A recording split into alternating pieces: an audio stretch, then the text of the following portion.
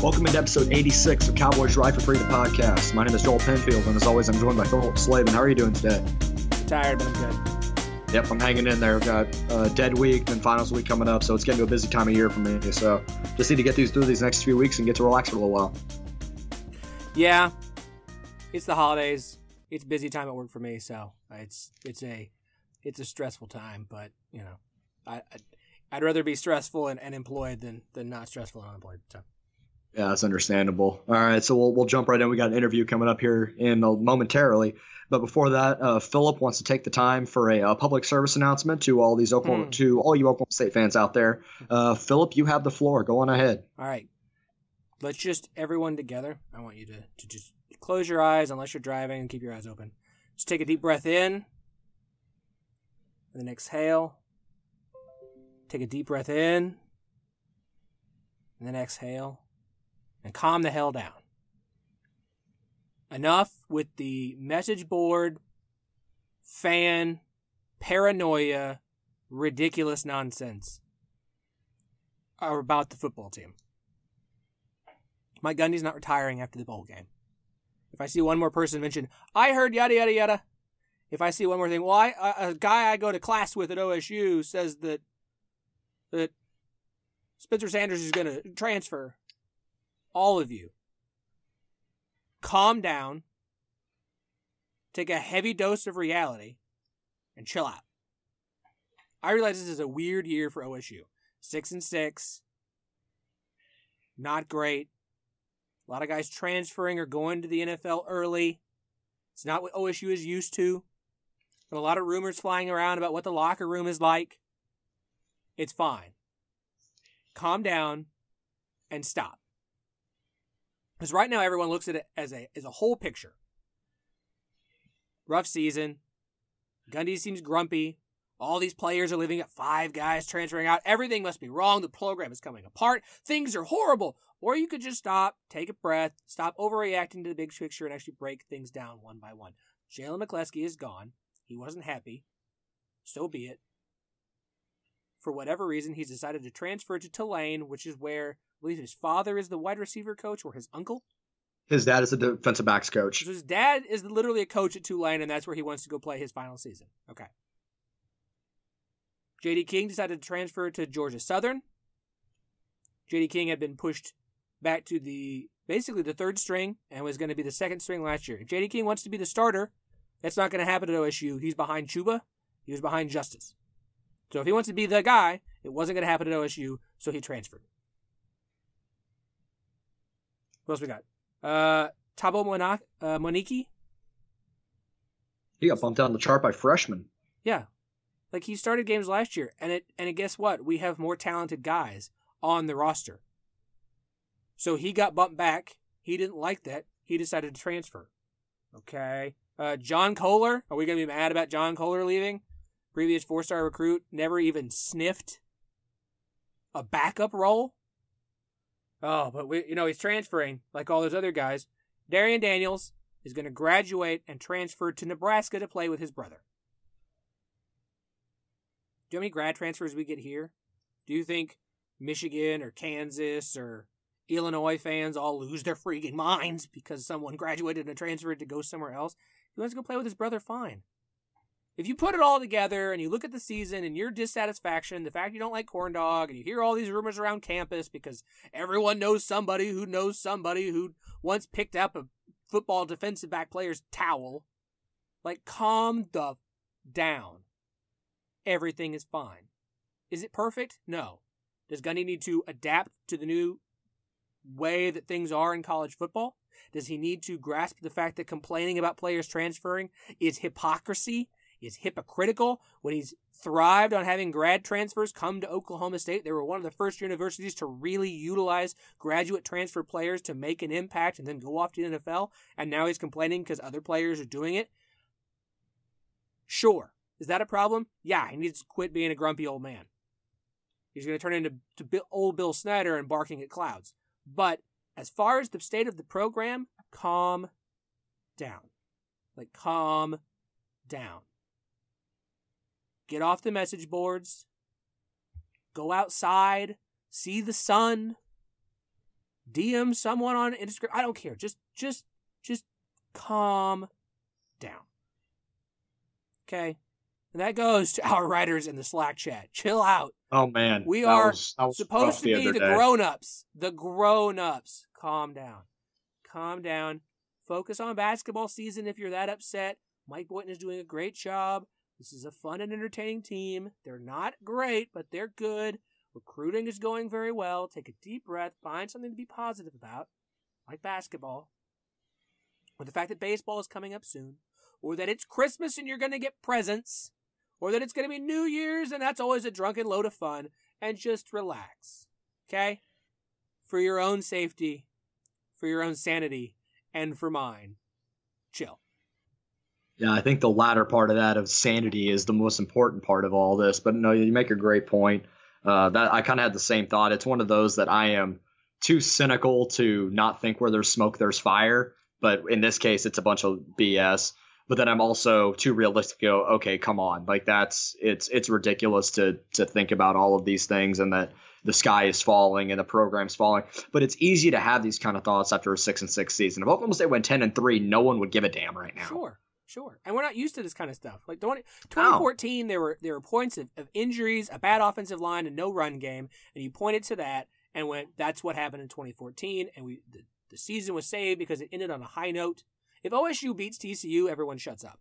But because they look so bad against all the awful teams, and no one liked Taylor Cornelius, and there's kids transferring, and there's all these rumors and things flying around, like, look, you just came off of a program that won 10 games 3 years in a row, lost its best wide receiver, starting quarterback who's now in the NFL, had a bunch of guys leave on defense. You brought in a new defensive coordinator with a completely different defensive scheme.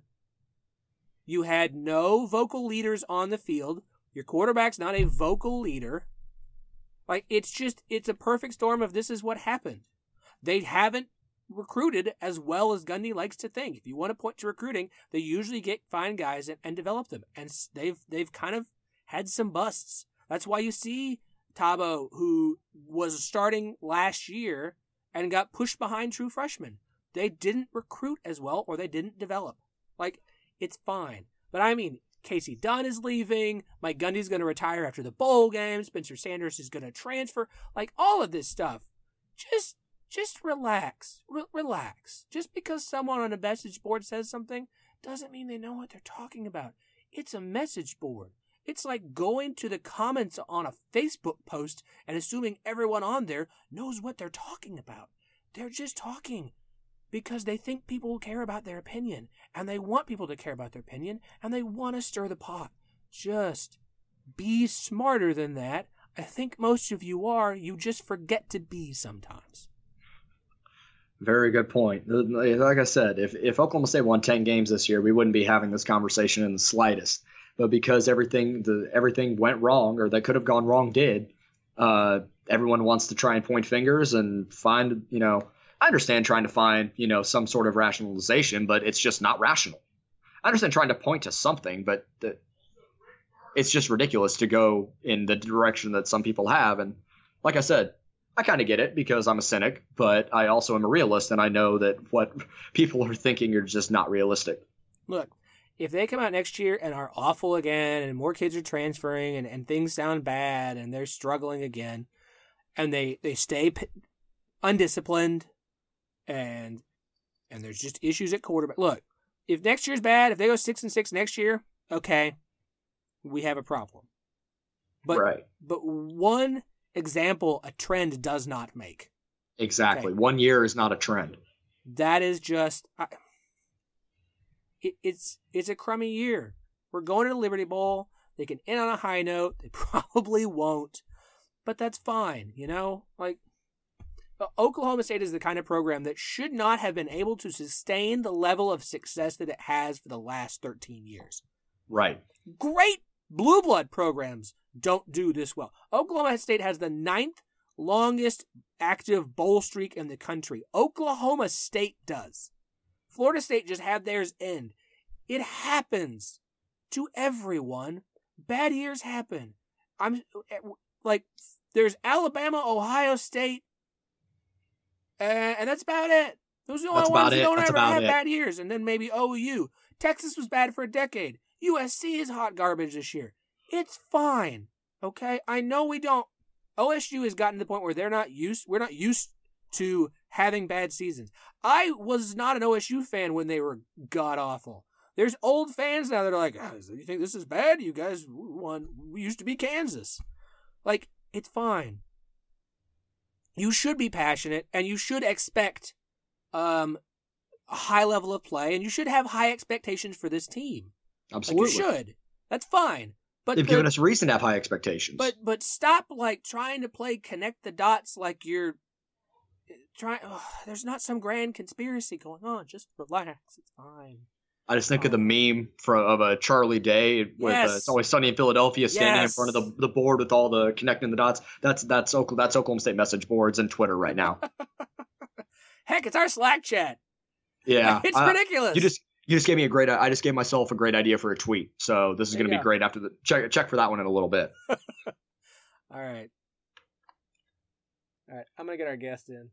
All right, awesome. Yeah, we have an interview coming up with Dustin Resnick. He covers Houston athletics, and we're going to talk about the big matchup on Saturday in Stillwater.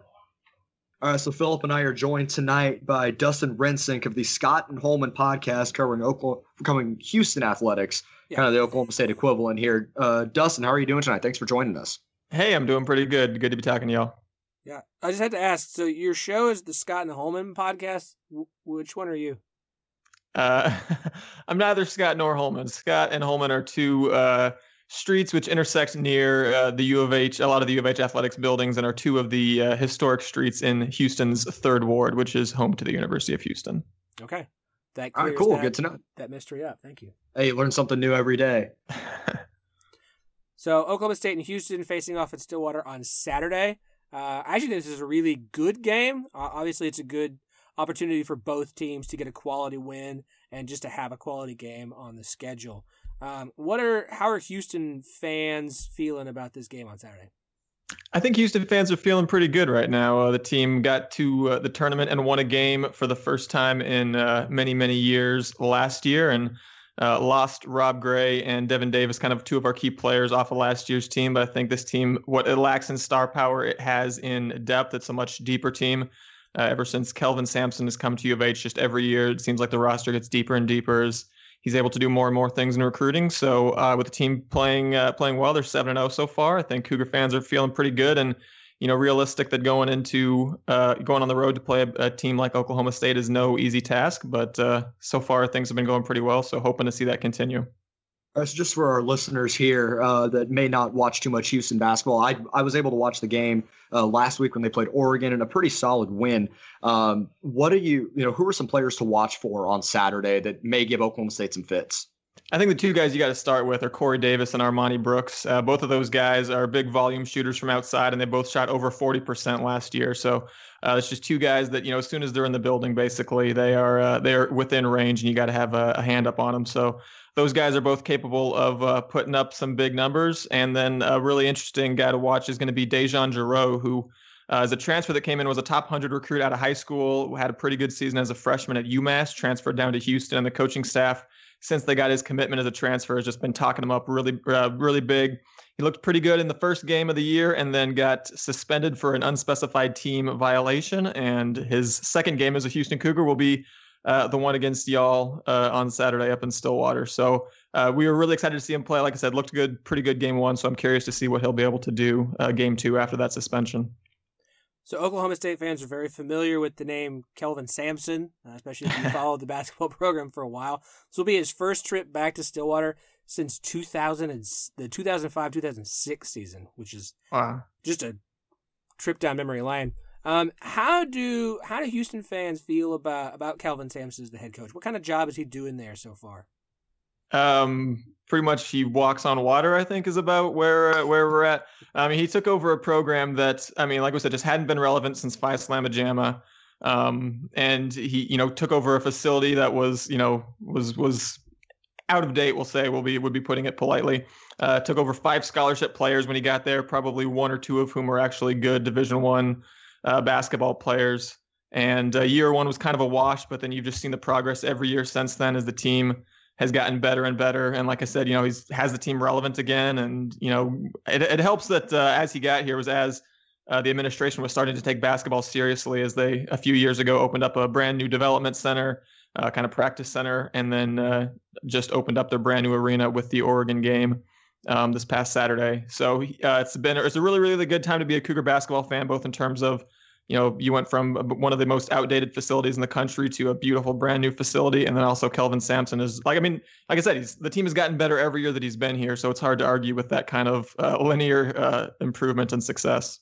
Absolutely. Going to the tournament last year, winning a couple big games. I remember Rob Gray's buzzer beater. I believe it was in the Sweet 16 or the round of 32. That was an impressive shot. So you can see the kind of talent that he's bringing in there. My question is more about the American Conference as a whole. You got teams like Wichita State and UConn and SMU, been, consistent basketball programs. How is Houston shaping up, do you think, against the rest of the conference? I think they're right in that top tier. I mean, they keep finishing third like every year. Every year we get picked to finish like fifth or sixth or seventh, and we end up going third. This year is a really interesting year for sure, because the top three teams last year were Houston, Wichita, and Cincinnati were kind of, a tier above everybody else. Cincinnati loses, all but one of their, top four scorers. Wichita lost all but two scholarship players this year. And Houston lost its two best players in Rob Gray and Devin Davis, as I mentioned. So it's a very wide open conference this year. But I think Houston is shaping up really well. I think I picked them. I'm rarely the guy that's like, I'm usually more pessimistic about my team than the kind of the national consensus. And I was telling anyone who would listen before the season started, we were going to win the AAC regular season this year. So I think they're doing a real good job. But man, if you look at what Penny Hardaway is doing at Memphis, bringing in the top recruit in the country for next year, and Wichita State is going to have a down year this year, but I expect them to be back. And UConn with Dan Hurley looks like they're on an upward trajectory as well. So I think this is going to continue to be a really, really good basketball conference. And as long as Kelvin Sampson is in charge, I think Houston will be right in the thick of that. So you were mentioning this is a team that doesn't have stars, has a lot of depth. If you go over the stats, you've only got two guys averaging double-digit points, but you've got a lot of guys who seem like they do contribute a lot. As far as roles on the team, who would you say is the most important player for Houston? I think the most important player, that's a tough question. I mean, it's one of the really fun things about watching the team this year is that has been a very difficult question to answer, because it's the guy who is the most important player in a given game changes seemingly from night to night. I mentioned Corey Davis, Armani Brooks, the two main scorers. I think Galen Robinson has a good argument for that. He's the point guard, doesn't score a whole lot, but is a guy who does a really good job taking care of the ball and is the floor general. He's a fourth-year starter now. And then, you kind of pretty much everyone I mentioned up to this point has been a guard. The front court has really been interesting as well, because there's just a number of guys there.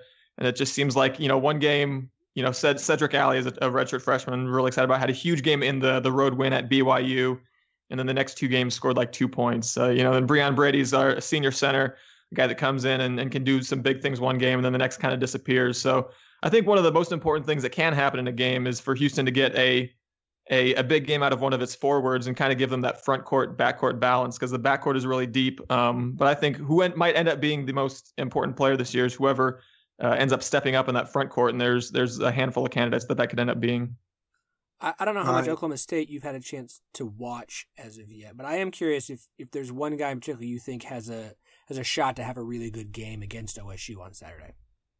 I haven't. I watched about half of the Charleston game because that happened to be on. That is, I think, all that I've seen of Oklahoma State this year. The thing that scares me kind of just looking at the numbers as we kind of took a look at this game is just that it seems like y'all have some three-point shooters on there. And one thing that Houston really likes to do is to double. As soon as the ball goes in the post, they throw a double team at it.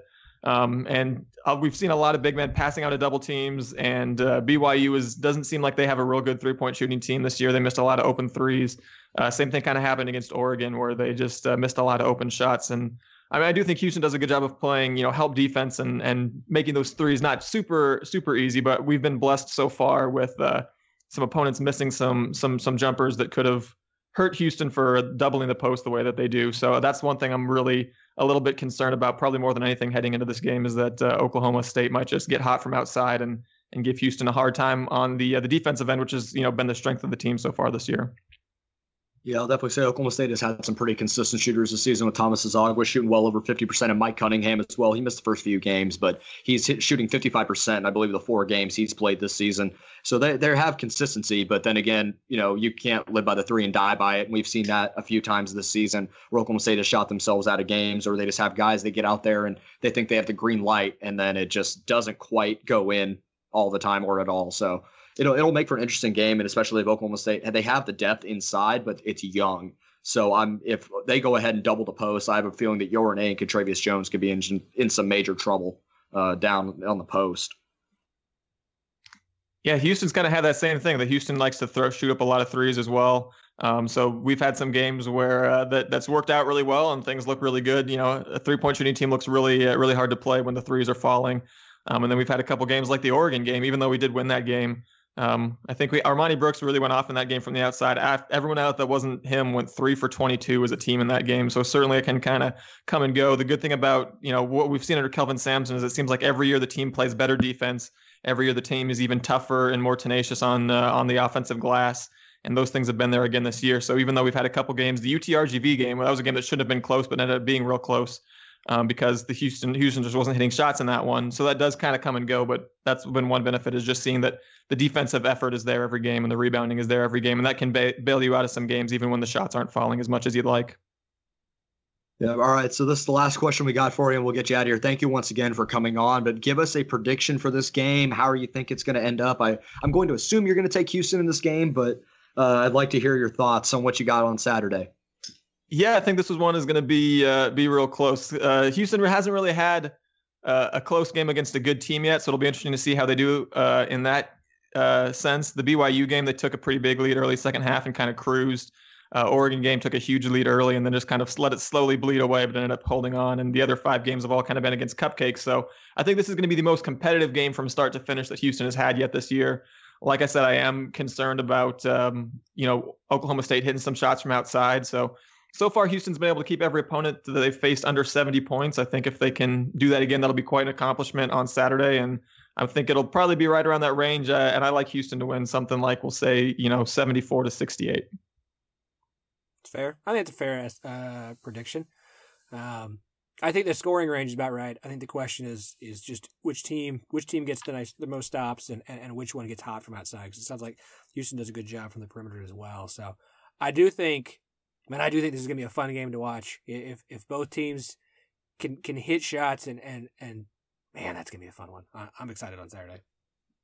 I am too. Yeah. I'm gonna take Oklahoma, or I'm not gonna take Oklahoma State in this game. I think it's gonna be close. I think they're gonna be able to play well, especially if the crowd is good. Now the weather's looking kind of dicey on Saturday, so I don't know how great the crowd is gonna be outside of students. So that could play a huge factor in it. But if there's a decent crowd around 8,000 or more, I feel decent. But I'm gonna take Houston in this game. Kind of right around what you said, Dustin. I'm going to take probably like 75-66, something like that.